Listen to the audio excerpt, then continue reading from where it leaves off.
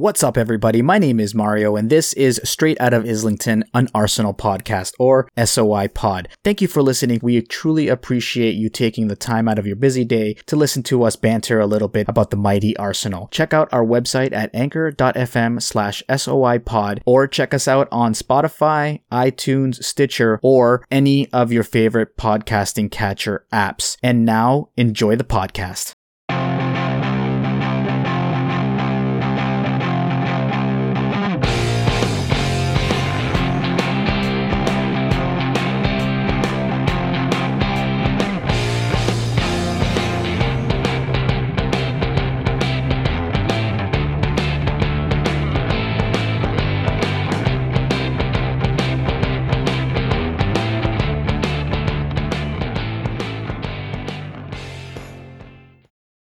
Hey, what's up, everybody? Welcome to another SOI podcast. My name is Mario, and of course, today joining me, as always, Ryan. Ryan, what's up, buddy?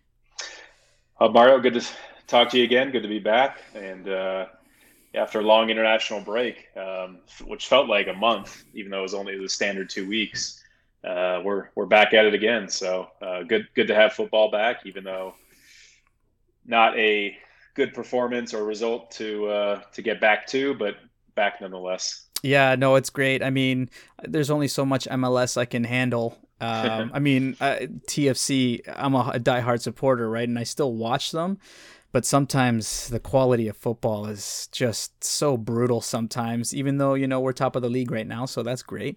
But yeah, it is great to have, regular football back. I wanted to do like international break type of podcast, but it never came to fruition. Like, my buddies, I kind of wanted to make a podcast like where like some of my buddies who support other top 4, top 6 teams would come on, and we just talk about how crazy the season has been, and what they want to talk about their teams, but it didn't come to fruition. I guess they're just really scared that they want to come talk to the greatest team in the land. No, I'm just kidding. It just couldn't happen. So maybe next time we can do it when it comes more time. But yeah, Ryan, you are right. We have the Arsenal Man City game coming and gone, and what coming into this game, like, I knew it was gonna be a hard enough task. So give us your thoughts on this match. Like, what were you expecting? Well, expecting, obviously, anytime you play City, you're probably not going to have the bulk of possession. You're going to have to be solid defensively, in good shape, good structure. But this season and watching City, up to this point, I don't think they're the kind of invincible, intimidating, impossible to defeat City teams that we've seen in the past, especially with Kevin De Bruyne being injured. Again, we saw them against Leicester concede 5 and be picked apart pretty easily. So, we talked about previous podcasts. I was hoping to see maybe a little more aggressive and attack forward lineup and approach. We didn't. We looked like we switched to a back 4, so that was promising. I didn't necessarily expect Thomas to start, right off the bat, having just come over. I think a few days after international break, so wasn't surprised that he wasn't starting. But it was good to see the back 4. Again, there's the kind of dumbfounding or kind of confusing formation and setup to have Willian play as a false 9 through the middle, Aubameyang still out wide left, Pepe on the right. So I thought, again, I was disappointed just overall the fact that I thought had a bit of too much of a conservative approach. Obviously, I think the game plan was to keep it close, keep it 0-0, keep the chances to a minimum.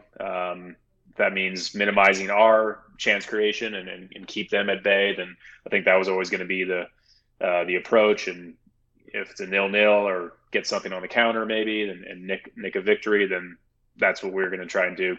Similar to the FA Cup semi.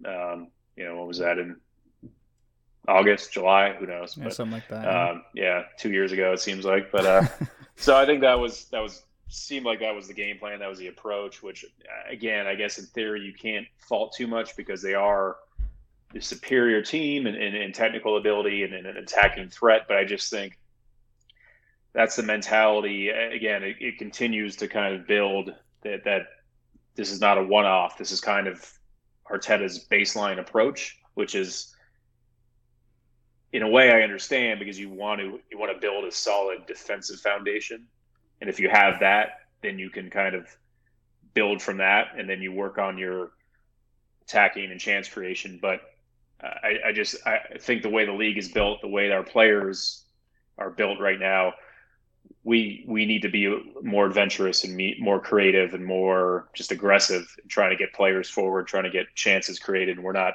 doing that yet. And I think that was another frustrating outcome of the approach to the match on Saturday. Yeah, like I mean, so I want to discuss that a little bit because I mean, Lacazette has been scoring regardless of how his performances have been, where they look a little like lackluster. He looks a little bit lazy, kind of like that Mesut Ozil that I've been saying.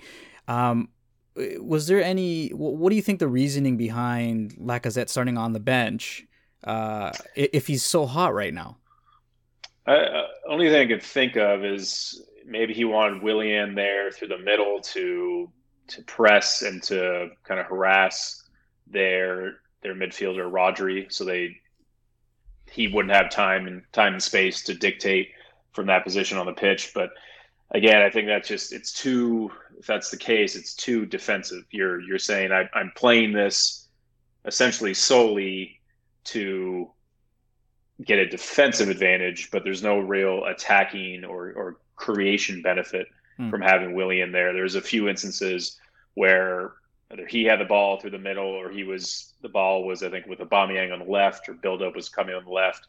And Willian was just kind of jogging through the middle, not really making an aggressive run, trying to pull the center backs. And in general, it looked like he's been lethargic. I don't know. I don't want to say he's tired or he's not up for it, but he just hasn't looked. I mean, I don't know. He's never been a speed demon or pace merchant, even when he was in peak age and form at Chelsea. But just some of his efforts look kind of uninspired right now, and I don't know. I mean that's concerning. I don't think that's the case that he's already just not up for it, but. If that's the output we're getting from him in the first year, of his 3-year contract, that's concerning because that's what he's putting out there right now, whether it's been on the right or through the middle, just hasn't frankly been good enough in attack. So that's a concern, and I think more concerning is that Arteta seems to be that he's going to be starting regardless. I mean, we've seen him start over Pepe, now we've seen him start over Lacazette or Nketiah, and seemingly he wants to start Willian as a number 9 ahead of Aubameyang, which that's a big red flag for me as well. So, I think I don't know. Again, what he maybe saw something in training, but or just to throw off City because they weren't expecting it. But either way, I don't think it came off at all. Yeah, no, I was just gonna ask you, and I'm pretty sure that I know the answer is like, should Willian be benched at this point? Like he's not his output is just not happening like you're saying. He should be benched. Yeah, I mean, I think I don't think he's earned any metrics you look at it. He's earned a starting spot in the front line. I mean, I think it's a player who has absolutely is Bukayo Saka, who is our man of the match without a shadow of a doubt. And again, I like the big chances in this match came when Aubameyang was through the middle, was in and around the 18-yard box centrally. He had the 1-2 through ball to Saka, which was saved really well by Ederson, and then the kind of Pepe little touch through pass that ended up running through to Aubameyang, who was flagged offside, but the replay was onside that got saved by Ederson as well, and that was all. interchanging as Aubameyang was kind of rotating through the middle. So I know that Arteta mentioned that he doesn't really prefer Aubameyang there because of his lack of hold-up play. That's why he wants kind of Lacazette there, and I guess Willian there. But I mean, listen, if you're not going to get Aubameyang touches through the middle, you know, we just signed him for 3 years. He's coming off 2 20-plus goal-scoring seasons. Arteta's job is to get him high-quality touches and opportunities in and around goal. And right now, the system, the players around him, the formation, however you want to look at it, is not getting him in those positions. So, again, whether that's a personnel change around him, whether it's a tactical change, a formation change, maybe it's all the above, something has to be done to get him more involved in better, more threatening areas. Yeah, because this is the second game. Yeah, the second game that he has not scored, which is a bit concerning because, like you said, he's a 20-plus goal scorer. He's been doing that for the last couple of seasons. Should we start getting a little worried? Like, I mean, once again, another performance where I don't think he was too involved in play. Like you said, he was great with the little touches that he was doing, but just he was not being implemented. Too few and far between. Just his actual touches and involvement. Again, I mean, we've seen him getting touches way up the touch line by up at halfway and kind of combining back and forth with Tierney or Saka. But again, those touches need to be in and around the goal area. It's just that simple. And it's obviously not as simple as, well, just play him in the middle and everything will be fixed. But it has to be a tactical and purposeful instruction by the manager. He's got to get players around him. That's the thing. You can't just have him up there alone. You got to, Saka's got to be involved. You got to get the fullbacks involved. You got to get midfielders supporting, third and fourth man runs from behind. So that's going to attract defenders to those players, which will give the space and time and opportunities to Aubameyang in and around goal where he's lethal. So I think it's just an approach. It's got to be a shift of we need to commit players forward more. And live with the consequences. What happens behind? I think it's that simple as a start, and then it's about personnel and having the right combinations and execution after that. Yeah, I was going to say it's safe to say, right, that Arteta still hasn't found his solid starting 11 at this point. Well, yeah, I mean, I think obviously he prefers Willian, so midfield is a question there because he's rotated a few times with Elneny and Ceballos, Xhaka, Thomas is coming in, so you'd have to think there's a starting spot for him there.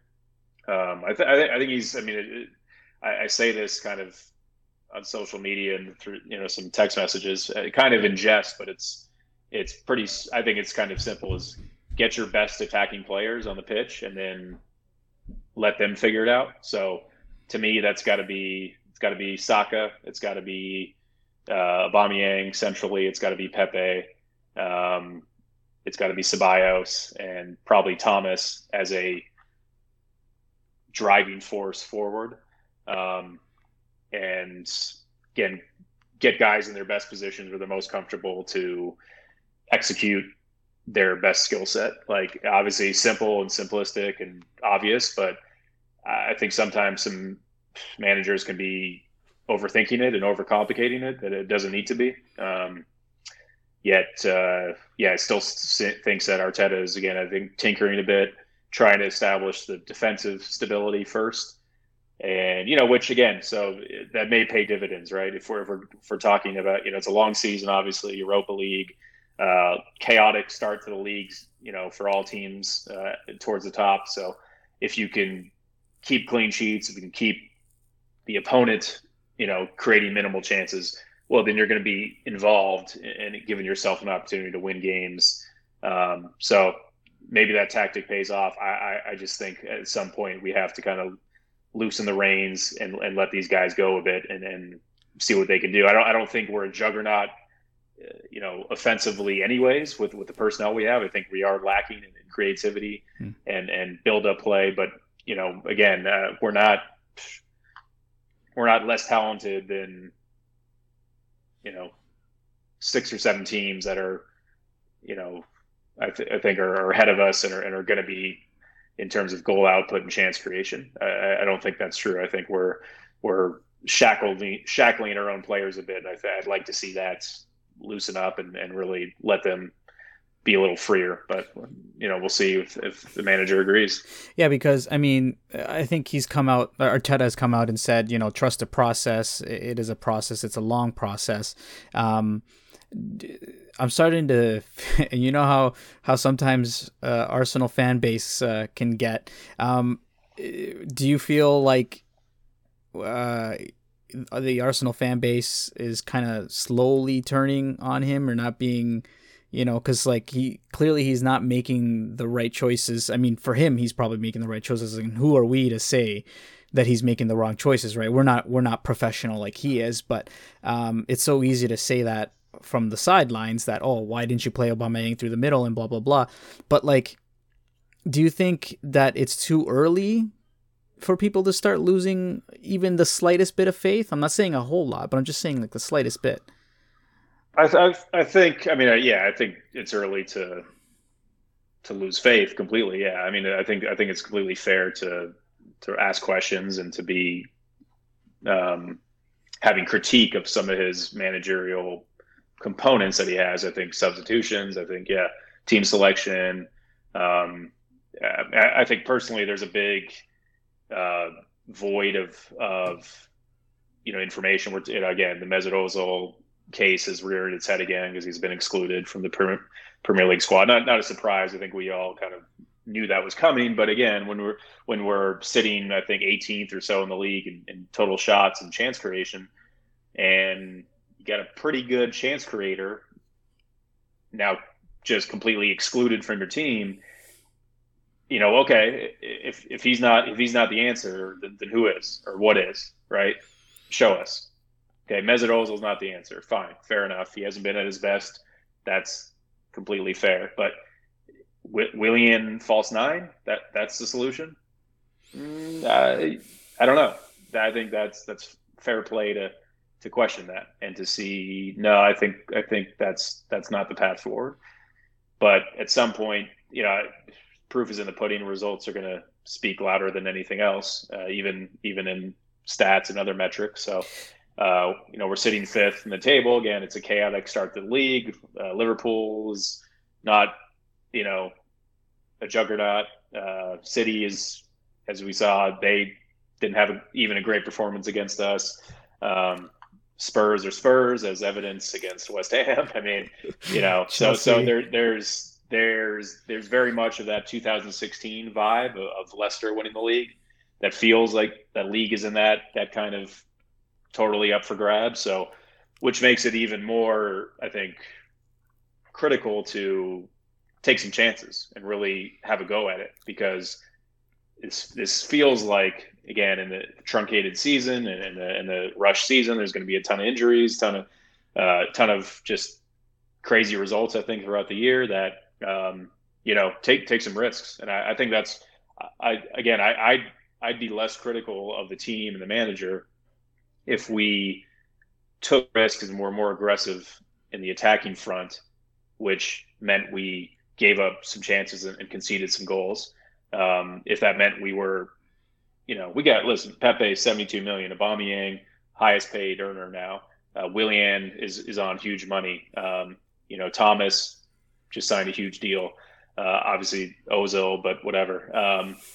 Saka is arguably like our best overall player. I don't think that's like a crazy shout personally. So, give those guys some trust and faith, and give them the support in the tactics, in the formation, in the approach, and let those guys go a little bit. I think I'd much rather see. Just from an enjoyable standpoint. Again, regardless of results, I think us as a fan base, we don't want to see. Nobody wants to see kind of boring. I mean, sorry, the match against City was boring. It was a poor match to watch. They were boring. We were boring, and like, Yep. and we lost anyway. So I mean, I'm not saying like I want to go back to the days where we'd go to a big top four team and get blown off the pitch 6-1.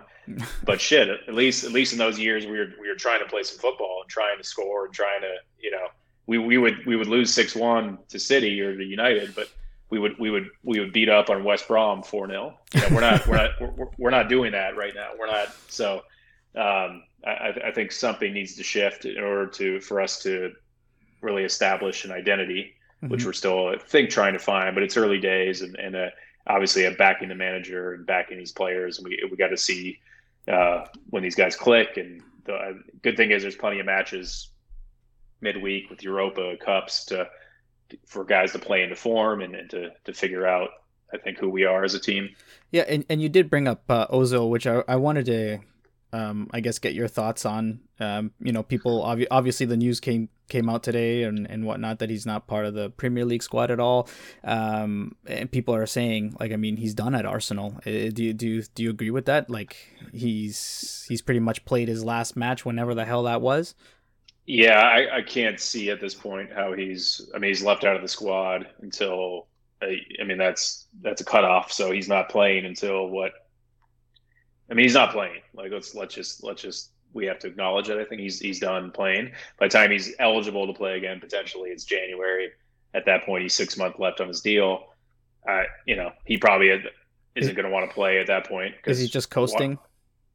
I don't know if he's coasting. I mean, I think, you know, he's training with the first team. I think he's healthy. He's fit.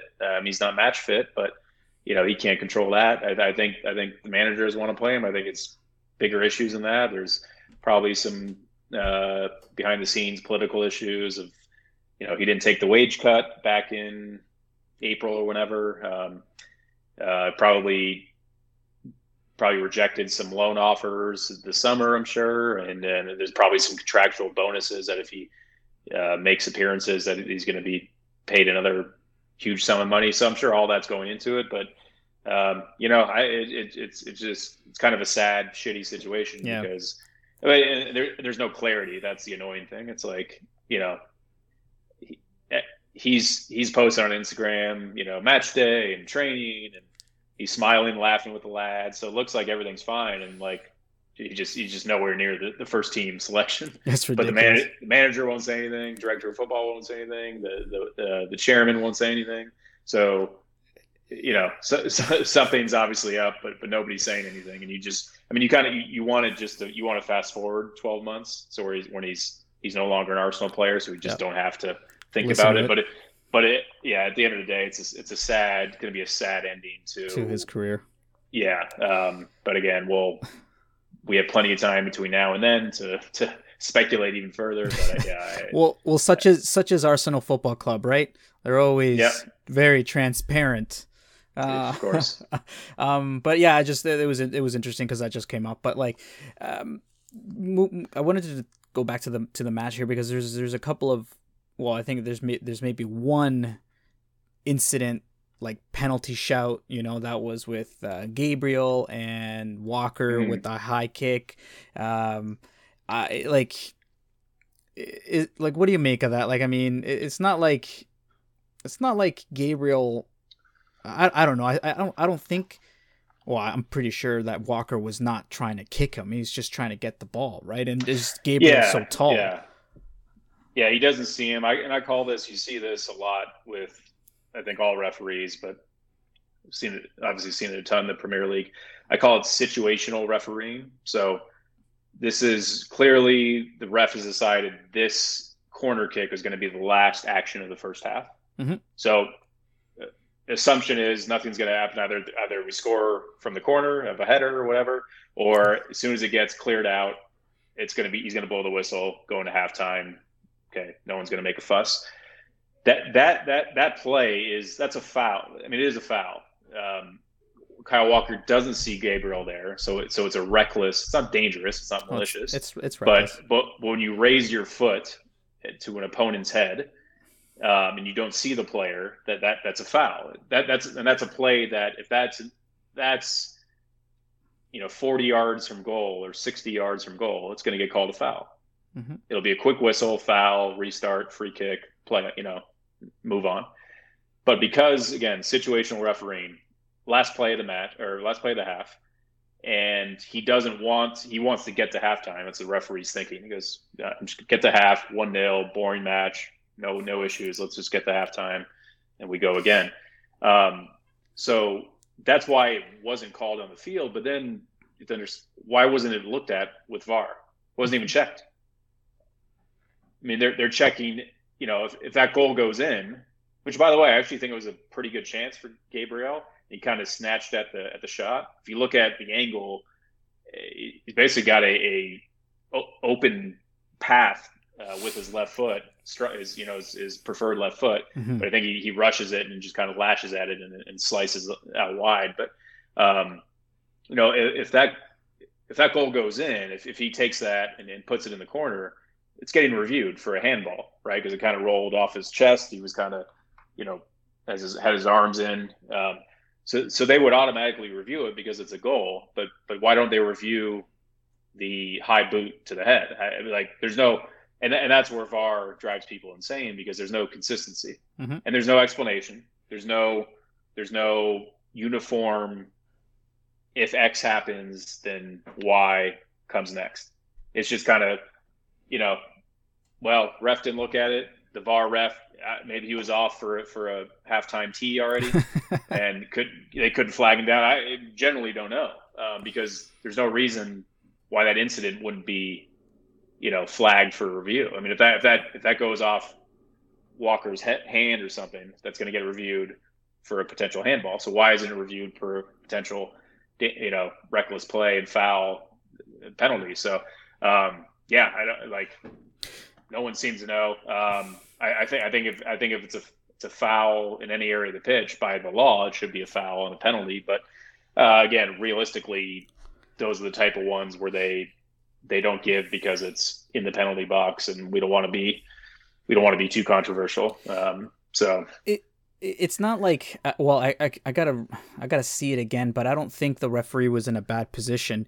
No, he was in a good position. Right as far as I remember. So me as a referee, I would have blown the whistle, penalty.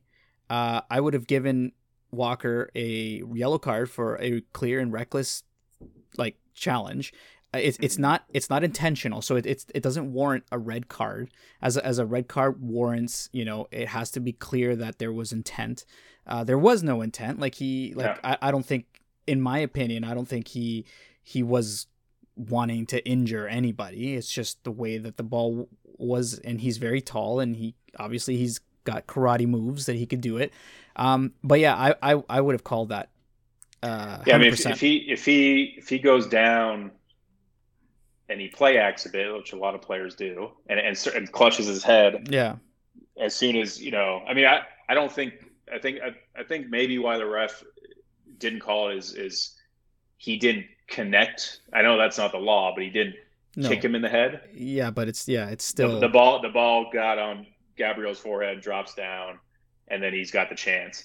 That's the only thing I can think of is why he doesn't call it in the field, but the fact that it doesn't go to review is it's ridiculous. Makes no sense. Yeah. Well, it's kind of like the Sadio Mane, right? His hairs were offside, so they have to call it, and that was another ridiculous thing. It was so stupid. Yeah, and then the Van Dijk ACL. Oh yeah, that's terrible. Hack job that doesn't get reviewed either because he's offside, so it makes the violent act. I guess it doesn't happen in the eye, or if he was onside, then the dangerous tackle would have happened in terms of. I mean, again, there's no uniformity, there's no transparency. Yeah, that was a reckless tackle on Pickford. That's a red card for me, to be honest. Of course, yeah. It doesn't matter who you are. No, yeah, it was terrible. Yeah, I mean, I think this year the refereeing has been so inconsistent. The VAR. The chances of when you choose to go to VAR or when VAR steps in. I think VAR should be stepping in regardless every single time. There's hey man, you should probably review that but it doesn't seem like it's happening. Same thing with the MLS, right? The MLS refereeing is terrible. But I think something else that should have been reviewed is this whole Sergio Aguero thing touching the girl. Like, I mean, it just the referee should have done something about that. And credit to her.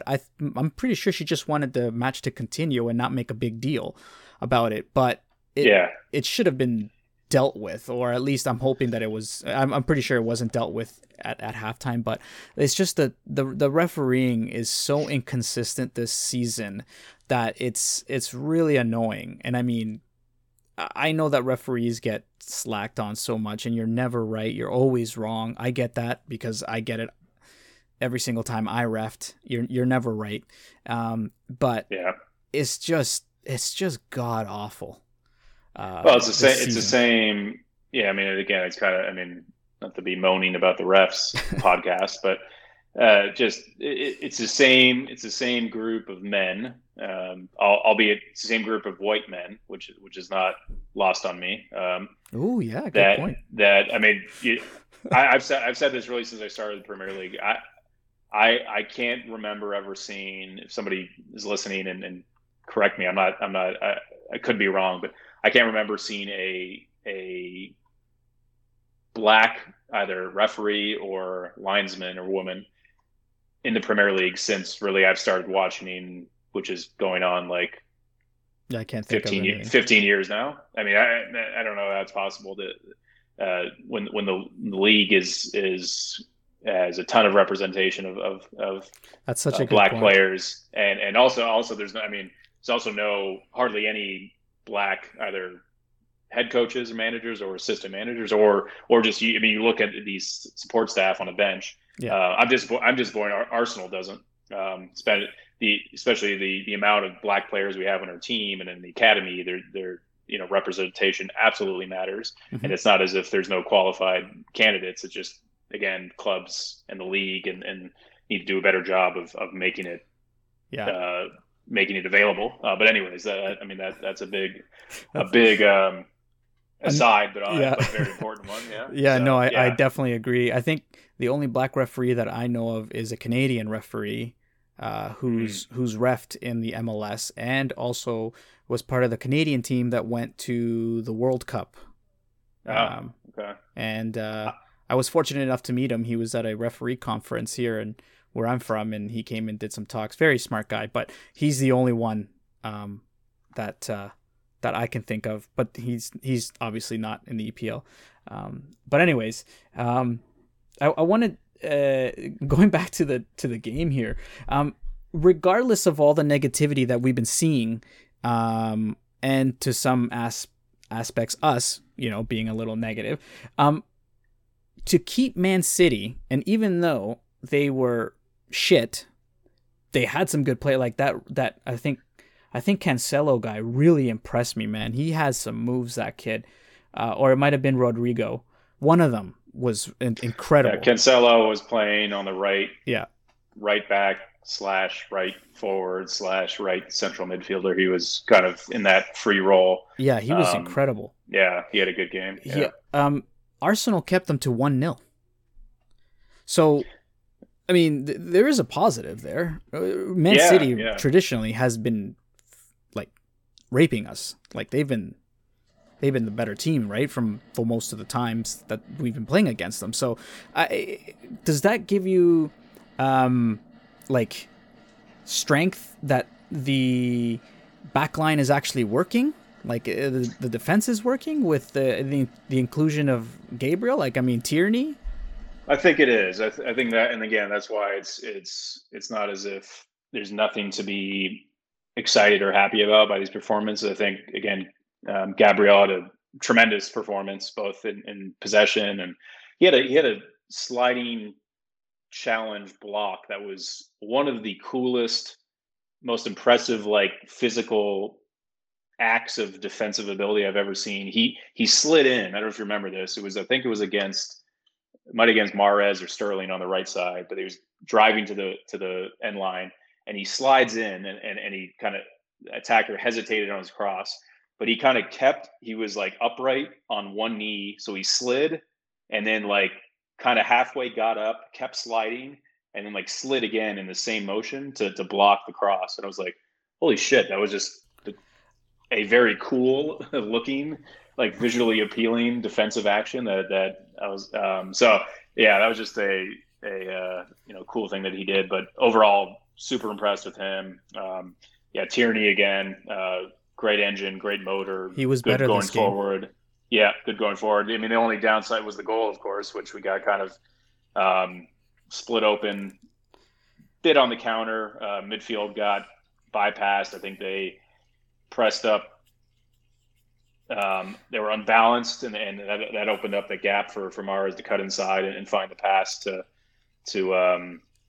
Aguero. Then went to Foden, and I think Hector had his body positioning wrong. He's got to show Foden down the line there. He lets him cut into the middle, which creates the shooting angle.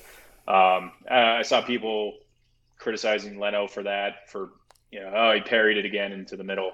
Listen, I think Foden's shot, he's about 5 yards away from him. He absolutely rifles it. I don't think he's got the ability to direct a parry there. I think in most times Sterling's going to continue his run to the far post, and that ball doesn't fall to him, and then we clear it out, and no one's talking about it. But Sterling just kind of stops his run, and which then the ball rolls right to him, and he first times it in. So unlucky that bounce was there, but the goal was made on the Mahrez pass, and then the Foden cut inside. So I was just gonna ask you, like, do you think that's a team fuck up, or from what I saw is that Xhaka was kind of standing still? Like, I think he could have come back with the play to help cover the middle a little bit more, but that's just me. I don't know. I don't rate Xhaka very much either, so maybe I'm just being biased because I really don't like him. I think him and Ceballos both, at the start of that build-up, they get caught trying to press, trying to create pressure, in City's half, and then they play a kind of long ball over the midfield line to Mahrez, and at that point they're out of the play. So that's where the gap is created. So that's where you have to say you need a midfielder who's again. I mean, that can happen, if you're pressing and they play over you. Good teams are going to do that, but I think the mistake was probably on Tierney. He lets Mahrez come in field on his left, which he's going to want to do to make that pass. So again, it's easy to say, okay, don't let him come on his left, but he's a damn good player who's going to get on his left even if you don't want him to. But and then the Foden touch again. Can't let him get middle. You got to force him to the end line and take away a shooting angle there. But it was City's got the quality. It's not surprising that they're able to create that. But again, I think overall, really not too many other. I think Mahrez had another chance that was saved, and then Gabriel blocked the follow up. So again, I mean, I think we stifled them fairly well. So from a defensive standpoint, considering previous performances, away to a big team like that, it's something to be impressed with and happy about. I think we just need the balance of getting guys forward and showcasing our attacking players a bit more. We have to. What did you think of Bobby getting injured just before match time and Luiz coming in? Yeah, I mean, again, it seemed like Holding was going to be a key defender so far, based on his starts and his team selection. And that's kind of been, again, coming off long-term injuries, at this point, you're kind of expecting these niggling little hamstrings or joint injuries to flare up, just because that seems to be, that's just the nature of that injury. Sad to say, but essentially your limbs don't work as well as they did before your knee got tore up. I mean, it's not, again, no surprise there, but again, it's funny. We have 8 or 9 center backs on the team, but now all of a sudden it seems we're in a center back crisis. Holding's injured, Mustafi's still injured, Socrates is shipped off in a Greek shipping container somewhere. and Pablo Mari still injured. Oh yeah, forgot about that guy. Yeah, I forgot about him. Saliba is nowhere near the first team, so He's playing with the yeah, kids. it's gonna be Luis and Gabriel, and but again, if that keeps us out of a back three, then great. Well, I mean, I'll take it. yeah, exactly. What did so like finally like what did clearly Partey wasn't gonna start this game. There was a little bit of hope, but he wasn't gonna start.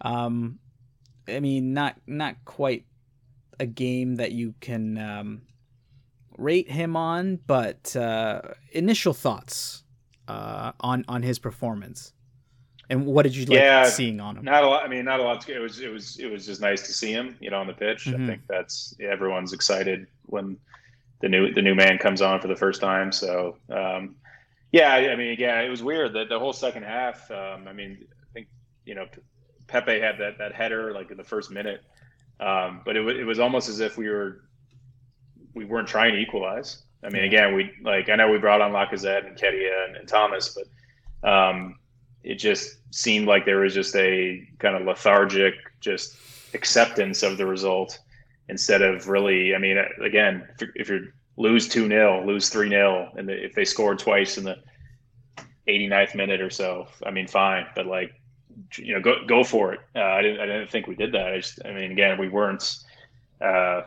Just the clinical and the precision just wasn't there. But yeah, I mean, we'll see if Party starts on Thursday. Maybe get some more minutes, get him on, get him match fit. But yeah, excited to see him in the starting 11, see how he's deployed, see who he partners with, and what positions he's going to take up. And yeah, again, I think he helps us tremendously right away. So the sooner he starts, I think the better off.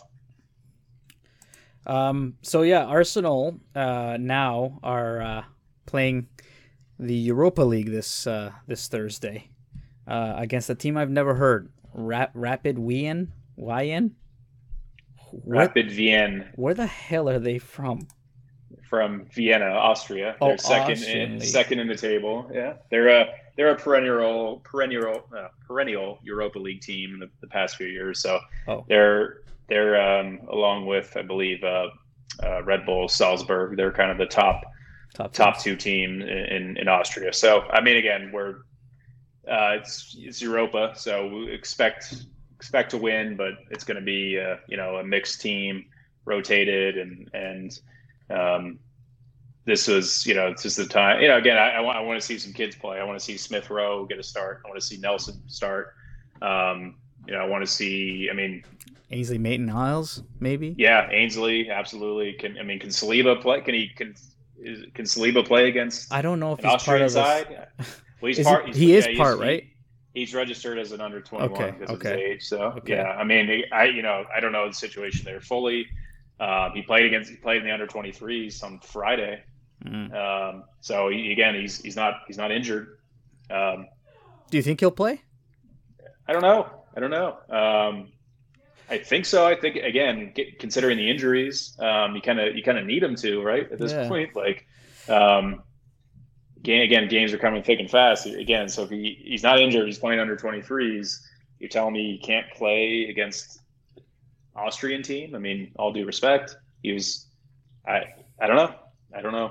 Like Aubameyang surely doesn't go. I don't think he'll end up going, will he? Or he'll be on the bench. I think we'll see in Ketia or Lacazette or again, I think Nelson has got a starting spot there, and probably El Nene comes in. So yeah, I mean, we'll see some rotated guys, and again, it's hopefully a stepping stone to. I mean, it's not assumed that we're going to finish top two in the group, but it kind of is. So again, I'd like to see some aggressiveness and trying to get something going to carry over to the weekend. Yeah, just to lift some spirits. I mean, obviously, the weekend is the one that's more important. I think, in my opinion. Like, I don't really rate Europa League as much, unless it's the Champions League, obviously. But whatever, it's still good to get or try to attempt to get silverware, and what is that? That's your chance to get into the Champions League, I think. But Arsenal against Leicester, which will be a cracker of a match, and can't wait to fully immerse myself in talking about that. Hopefully we can get a win. But Leicester have been playing well. I think they have been. They're up there, haven't they? Oh, they lost against Aston Villa last game. That's my bad. Oh, and West Ham. So they've been playing shitty. It's who knows what you're gonna get. Yeah, at the weekend. But again, good opportunity there. I think, are they fourth or? Sixth. They're I think they're on 9 points, or at least right around that. So yeah, they have 3 wins. Yeah, these are the games. And we got fourth. They're above us. Yeah, these are the games we got to win. I mean, if you want to, got to beat the teams in and around you to stay above them. So definitely. But it's been weird. Chelsea 3-3. Once again, the streaks of winning. Of crazy score lines or underperforming, Tottenham. That was hilarious. They were up 3-0, and then Bale comes on, and then there's all kinds of fuck ups there. It was crazy. Again, I think it goes to show you, if you put pressure on defenses, their defensive quality in this league as a whole is not very good, even at the top. So if you put pressure on them and you make them defend, I think teams are going to crack. And I don't think in general we